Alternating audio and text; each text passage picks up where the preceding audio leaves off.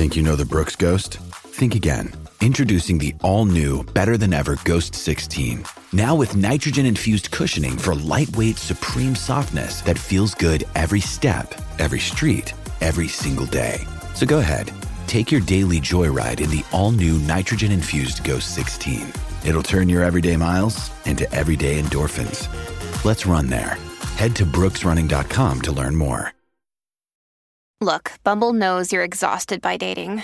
All the, must not take yourself too seriously, and 6'1" since that matters, and what do I even say other than, hey? Well, that's why they're introducing an all-new Bumble, with exciting features to make compatibility easier, starting the chat better, and dating safer. They've changed, so you don't have to. Download the new Bumble now. Ryan Reynolds here from Mint Mobile. With the price of just about everything going up during inflation, we thought we'd bring our prices down. So to help us, we brought in a reverse auctioneer, which is apparently a thing. Mint Mobile Unlimited Premium Wireless. How to get 30, 30, bit to get 30, bit to get 20, 20, 20, bit to get 20, 20, bit to get 15, 15, 15, 15, just $15 a month? Sold! Give it a try at mintmobile.com/switch. $45 up front for 3 months plus taxes and fees. Promo rate for new customers for limited time. Unlimited more than 40 gigabytes per month. Slows full terms at mintmobile.com.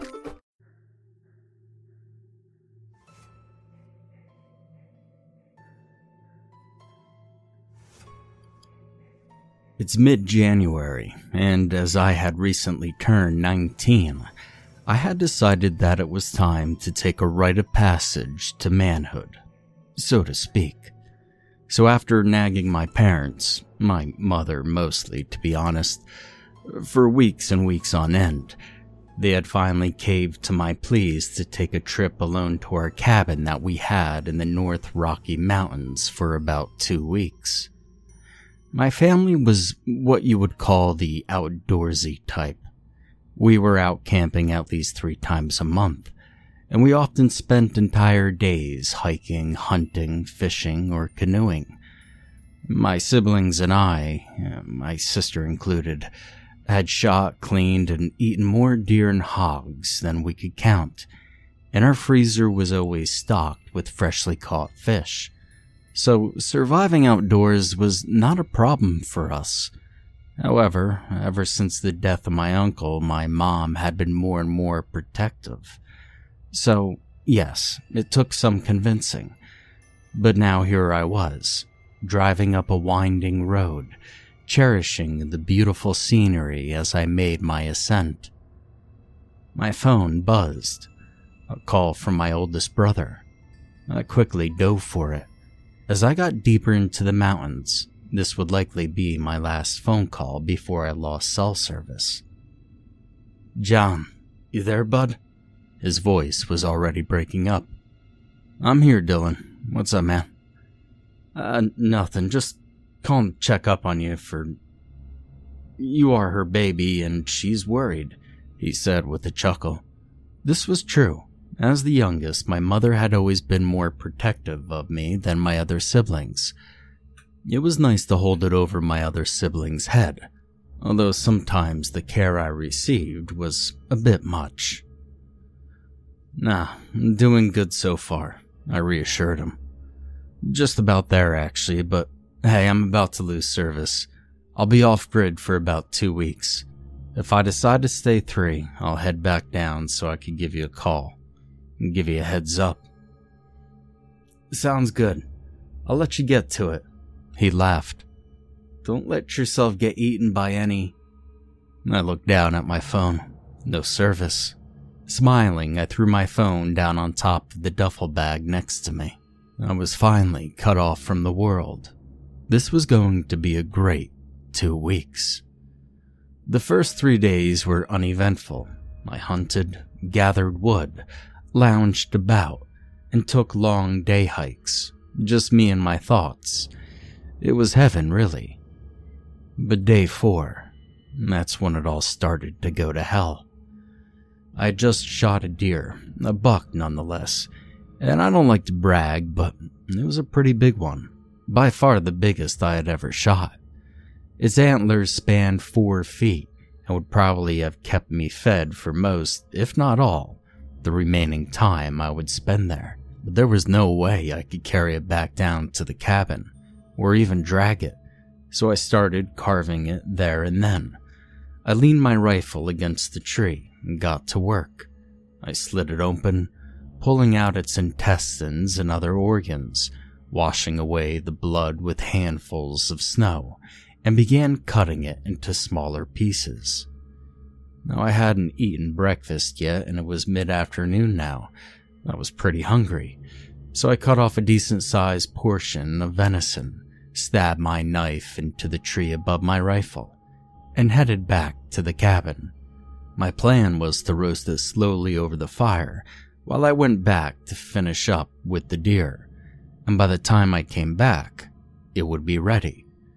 So I got to the cabin, started a fire, and put the deer on the grate above it, used the fire for a bit to warm up, and headed back out. I trudged through the snow, making my way back to the deer, and I was about 5 minutes from the spot when I felt a strange chill. It was cold, of course. The thermometer at the cabin had read 20 degrees Fahrenheit. But this was different. It seeped through my well-bundled body, penetrating my core. I glanced around. I'm not sure why, but I did. And I saw something. A dark figure, about my height, ducking right behind a tree, about 15 yards away. Now, this didn't generally worry me. This was a public mountain, and it was a beautiful time of the year to come. Why wouldn't there be other people up here? "Hey, buddy," I called. No response. "Hey, you lost, man?" Nothing. I called once more. Still nothing. Maybe I was just seeing things. I considered going over to investigate the tree, but thought better of it. It was cold. I had food cooking at the cabin, and I didn't want anything getting to my deer. Wolves were a problem out here. And so, with a sigh, I continued to the kill spot of my deer. The area was spotless when I arrived. At first, I thought I had misplaced my steps, and that the deer was at another area. But no, there was my knife, still wedged into the tree, right above my rifle. I walked over and yanked out my knife, then picked up my rifle, and a glint caught my eye. I looked down at my knife. It was spotless. I had left the knife the way it was, covered in blood and bits of meat, when I had struck it into the tree, but now it was impossibly clean. Even the tip where I had struck it into the tree was shiny and clean. I turned it around, and there was nothing there. I mean, there was literally nothing on this knife. When I had left, the ground had been covered with blood, pieces of meat, pieces of intestines strung about, and most noticeably, the deer. But now there was nothing. The ground was pristine white. It looked as though there had never been anything there to begin with. Not even footprints of the culprits or my own. The snow looked untouched, and the only footprints were those of the ones I had made right then. I lifted up my foot and put it back down. It sank into the snow with an icy crunch. The snow was old, very old, I knew. It hadn't snowed since the 4 days I'd been there. Every crunch of my boots was a reminder of that. So there was no logical explanation as to why there was no longer any footprints in the snow, or anything in the snow for that matter. An entire butchering site. Gone. Every sliver of meat and drop of blood in the span of 20 minutes. Stumbling backwards, I turned and ran all the way back to the cabin. I expected, at least, to return to the smell of cooked venison. But that was gone too. I went to bed early that night. The next day, today, was when it all ended. Yesterday's events had shook me, but this was different. I'd spent all day inside. Our cabin, unlike most, was solar-powered, and we had working lights, a fridge, a stove. What my father has refused to add, however, was a heating system. opting instead to just install a big fireplace in the living room and 2 smaller ones in the bedrooms, saying it ruined the camping experience. As if the working lights and plumbing didn't already do that. But that was fine by us, really. The cabin was mid-sized, had only 2 bedrooms, a bigger one for my 2 brothers, father, and myself to sleep in, and a smaller one for my mother and sister to sleep in. And besides that, it had 1 small bathroom, a small kitchen, since we opted to do most of our cooking outside anyway, and a small living room. It didn't take much to keep the cabin toasty, even on the coldest days. Especially since I just shut the bedroom doors to keep the heat in the main part of the cabin. So, staying indoors was not uncomfortable. Glamping, as my buddy Jack says. I spent the day writing, sleeping, and reading. I cooked a few packs of frozen hot dogs my dad insisted we keep in the cabin for food. It was a good day, and the bizarre events of the other day quickly fell away. I still could not explain the reasons as to why it had happened, though. But I didn't care. I wrote it off as a strange occurrence of nature. Some hungry wolves had dragged it away, licked up all the spare traces of blood and guts, even off my knife. And as for the footprints and the figure behind the tree, I didn't know, nor particularly care at that moment, as I had noticed the fire had died down once again. I'd spent the day restocking it with the small pile of wood we kept in the house. All at once, I felt the strange chill from yesterday. This time I wrote it off as the dying fire letting a chill into the air. I glanced outside. It was already 9 o'clock and almost pitch black. Luckily, I had stockpiled a nice pile of wood right on the side of the house, so I wouldn't have to go to my area and chop some.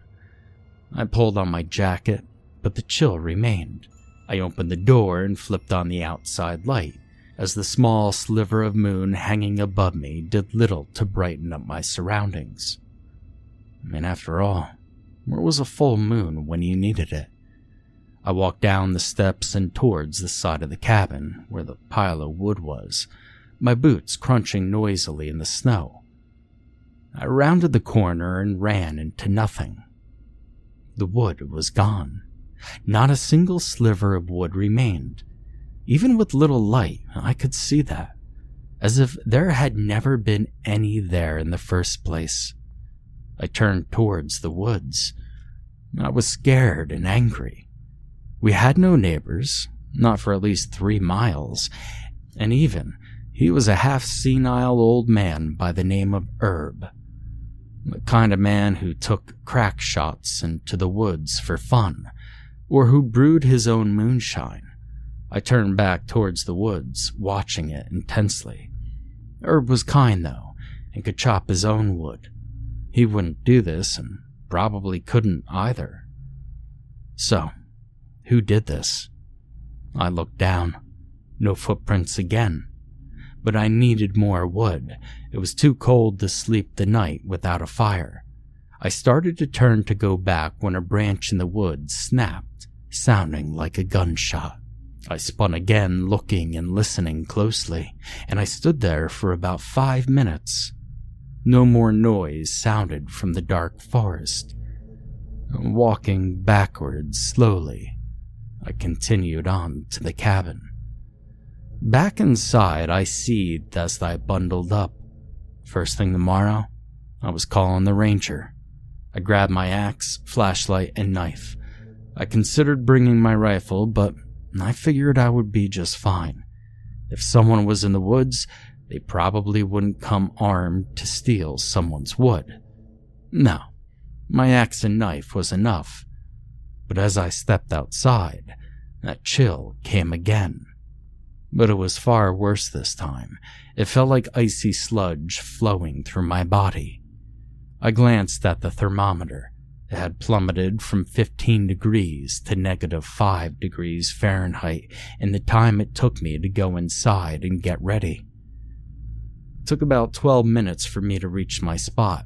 It was a small clearing. About 17 stumps resided there, and it was a good spot to get wood. It was where we'd been coming in to get it since the cabin had been built. There was a tree I had already cut down earlier, but had not chopped yet into smaller pieces. And I didn't need much for the night, but as I started chopping, the chill I felt continued to get worse and worse. I was shaking badly. I could barely grip the axe. It started slowly. I didn't realize it at first, but as it got closer, louder, it penetrated the steady thwack of my axe hitting the tree. It was a growl.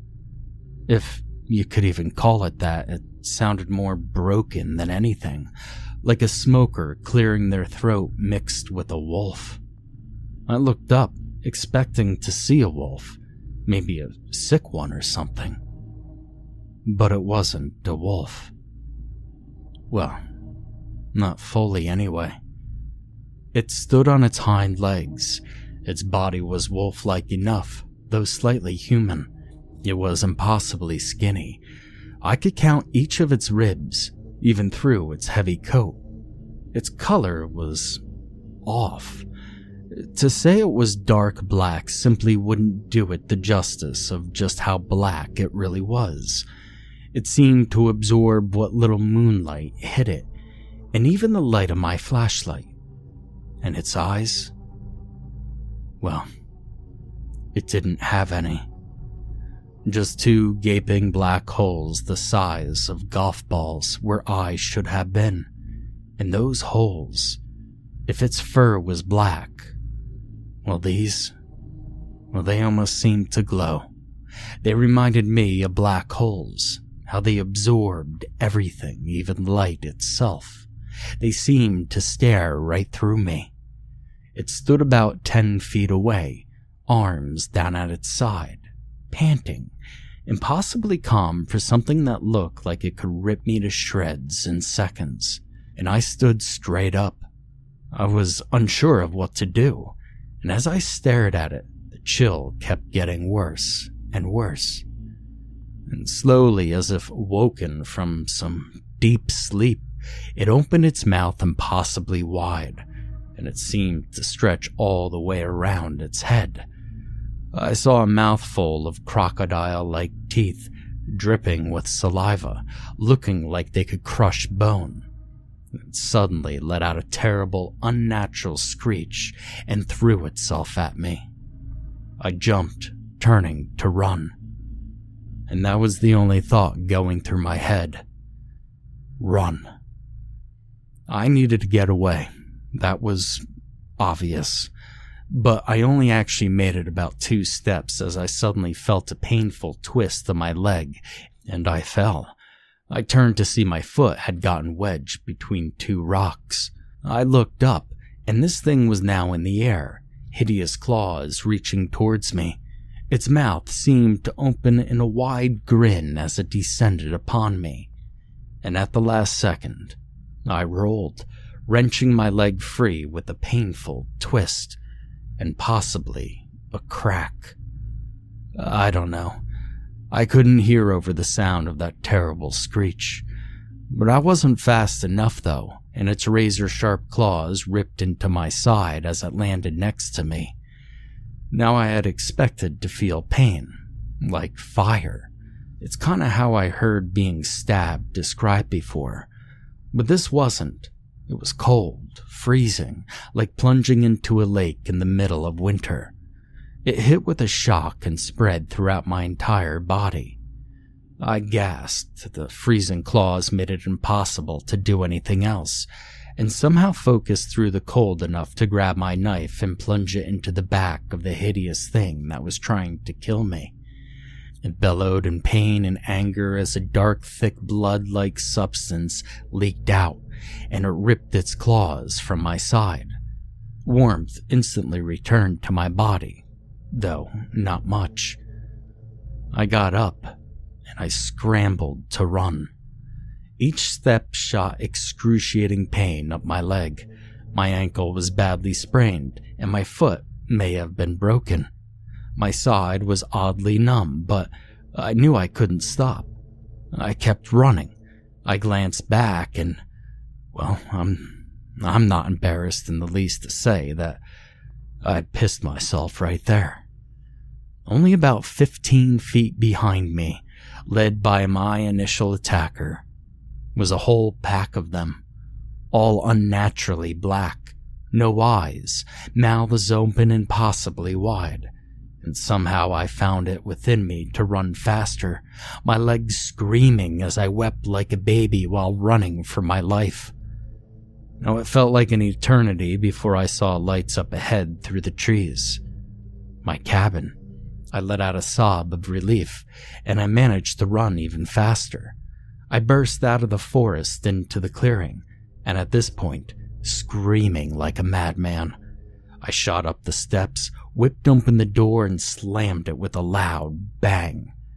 I expected to hear them hit the door, try to get in, but outside remained eerily quiet.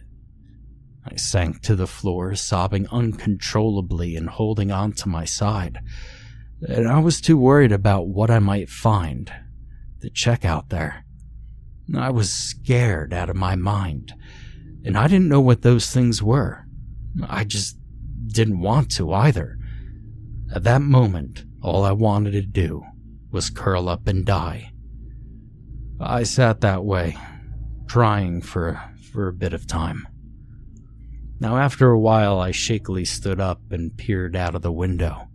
There was nothing there that I could see. My cars sat out there, in the woods just a little beyond. But I knew that they were still there, waiting for me. I was sure I could see them running around the edge of the forest, and I was not leaving this cabin.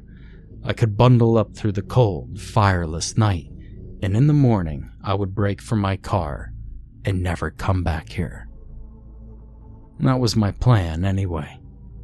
But apparently, it wasn't theirs. In the rooms, glass shattered. I closed the doors to the rooms in an effort to keep the heat in the living room and kitchen. Those doors now burst open, one flying off its hinges and flying across the room. I wasted no time. I had to get out. I flew out the front door, slamming it behind me in a feeble attempt to slow them down, and I ran at full sprint towards the car. The pain in my leg nothing but a distant ache in my mind, and I could hear them moving in the woods. Horrible growls seeming to come from everywhere around me, and after what seemed like an eternity, what was really a few seconds, I reached the car and I grabbed the handle, and I almost cried in relief when it opened. I jumped in, slammed down the power locks, and slapped my thighs for my keys. My keys.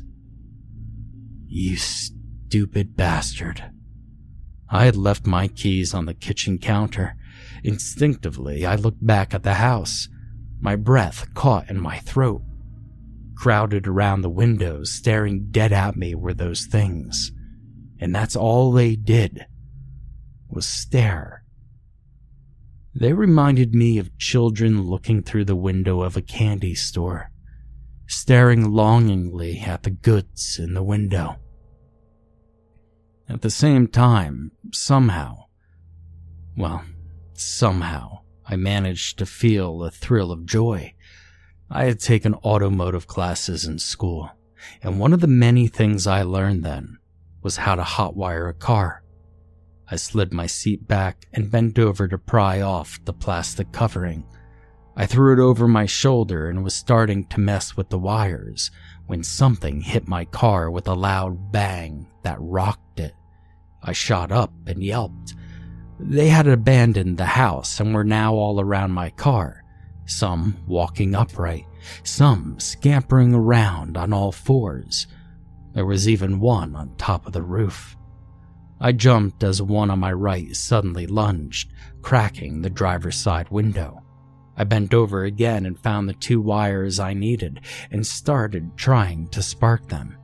2 more bangs sounded above my head. I was afraid to look up. The banging was coming from everywhere, my car rocking as they continued slamming it from both sides, and I could hear the crack in my window getting bigger. The car suddenly started with a roar, and I sat up just as my window gave. It shattered, showering me with glass. The thing once again lunged, but I was moving. Tearing across the small clearing around the cabin, as I approached the woods, I struggled to bring the car around back towards the road. I flipped a tight U-turn and came to a stop, and I saw the pack bounding towards me. For the first time that night, I felt anger. I gunned it, heading towards the road. They continued towards me, growling and screeching, and one rather ambitious one jumped in front of me, landing on my hood with a dull thud and rolling over my roof and falling off the back. The rest of them dove out of my way, snarling, and I left the cabin behind. Now that was 2 hours ago. I've stopped right at the bottom of the mountain to record this and, well, recover a bit. As best as I could anyway. I don't know what to do. I could call the police, but I doubt that they'd believe me. My ankle, though, I think it's bleeding. After the adrenaline left my body, the pain came back full force. So I'm going to the hospital, and then I'm calling my family, and then, well, I don't know. I honestly don't know what to do, but I have to keep driving. I still feel that awful chill, and I think they're close by. We found John's body today. After the second week, we waited. He said 3 weeks at the most, but he said he'd call if he decided to stay. When he didn't, we didn't think much of it. We reasoned he was too busy to call, and after the 4th week went by, we were worried. By the end of the 5th week, I decided to go look for him. Everyone wanted to come, but I couldn't let them. As the eldest brother and closest to John, I felt like it was my responsibility. John was probably just jerking around, but in case something has happened, I didn't want the others to be there to find out. So I left. I drove down to Wyoming and contacted the ranger around the area. He contacted some paramedics in case John was injured, and we drove up. Nothing seemed out of place when we arrived. His car was still there, unlocked, as he always left it. The cabin seemed untouched, save for a few hot dog wrappers, and all the windows were locked, the bedroom doors closed. The fire pit outside looked untouched. I walked around the cabin while the ranger went a ways into the woods to look for clues to John's whereabouts. The outside seemed normal, except for the pile of firewood we always kept out there. It was neat, save for a small, messy pile of fresh wood on top that I assumed that John had cut. When neither me or the ranger had found anything, we all ventured deeper, and after a while we stumbled upon a deer carcass. At first glance, it was obvious animals had been at it, but upon closer inspection, it was clear that this was a hunt. A small hole, most likely from John's rifle, was in its neck, and it had clearly been gutted by a knife. But there was no sign of John. 3 hours later, we found him. He was laying face down in the snow. Around the small clearing, we gathered wood. His left foot was bent at a painful-looking angle, wedged between 2 rocks, and his knife was in his ribs. He must have tripped and fallen onto the knife. His left hand was clutching his axe. The other hand was in his jacket pocket. I was, strangely numb. I couldn't comprehend what I saw. I couldn't even cry. I pulled out his right hand to find it wrapped around his phone. I opened it, amazed that it still worked. It was open on an audio recording. As we crouched around my brother, listening to it, I couldn't help but feel scared at the crazy story he wove. After it ended, we sat around in silence until one of the paramedics spoke. "The cold," he whispered. I turned to him. "What'd you say?" There was something unsettling about his tone. "The cold," he said again, louder. "You know, the cold will make you see some crazy things. I've heard stories like this before, oddly enough. Sometimes the things I've heard described are strangely similar to what this boy described. See, it's all in your head. On some level, your body knows it's over and there's no way out. And sometimes it starts making you see and feel things to cope, to make it easier to comprehend, I guess. Your brother said he felt a strange chill. That was the hypothermia setting in. Those claw marks he felt? That's the knife stabbing him when he fell." "But what about everything else?" I asked. "What about the chill he felt before, or the wood, or the deer, or the—" "Look, kid," he said. "You saw it yourself. There ain't nothing up here. Maybe your brother was on something." "My brother does not do drugs. He's smarter than that." Paramedic just shrugged. I turned back to my brother's frozen, lifeless body. I felt overwhelmingly sad. I mean, here's my brother, my best friend, laying dead. He deserved better than this. He would have had a good life. He had a loving girlfriend. He had a nice job. He was liked by everyone. He deserved better. The tears started flowing then. After we had gotten his body back down the mountain and in a morgue, I checked into a hotel and called my family to break the news. We cried, obviously, my mom especially. He had really been her favorite. And then they were on their way, coming to bring John back home. But I had something to do. I logged onto my laptop in my room. I had to see what I could find. My brother was neither crazy nor a druggie. Something about all of this didn't add up. His voice had sounded fine on the recording, but how could he have spoken so clearly with a knife buried in his ribs? Why did it seem he put no effort into making it back inside the cabin, instead of opting to record a strange story on his phone? What about the deer, the firewood, or his car, or the cabin? My brother was more than qualified to survive in the woods, and in some ways, more than even my father was. So how did this happen? I've been trying to find what I can. It's slow going. There's a lot of stuff online, some most likely crazy stories, and some I'm not so sure about. In a few hours, my family will be here, and maybe we could figure this out together. But as I rub the grainy feeling from my eyes, I start to look out the window. The only room available was a 4-story room with a clear view of the mountain, cruelly enough. And as I stare out at the dark shape looming over me that took my little brother's life, I feel a cold chill seep throughout my body.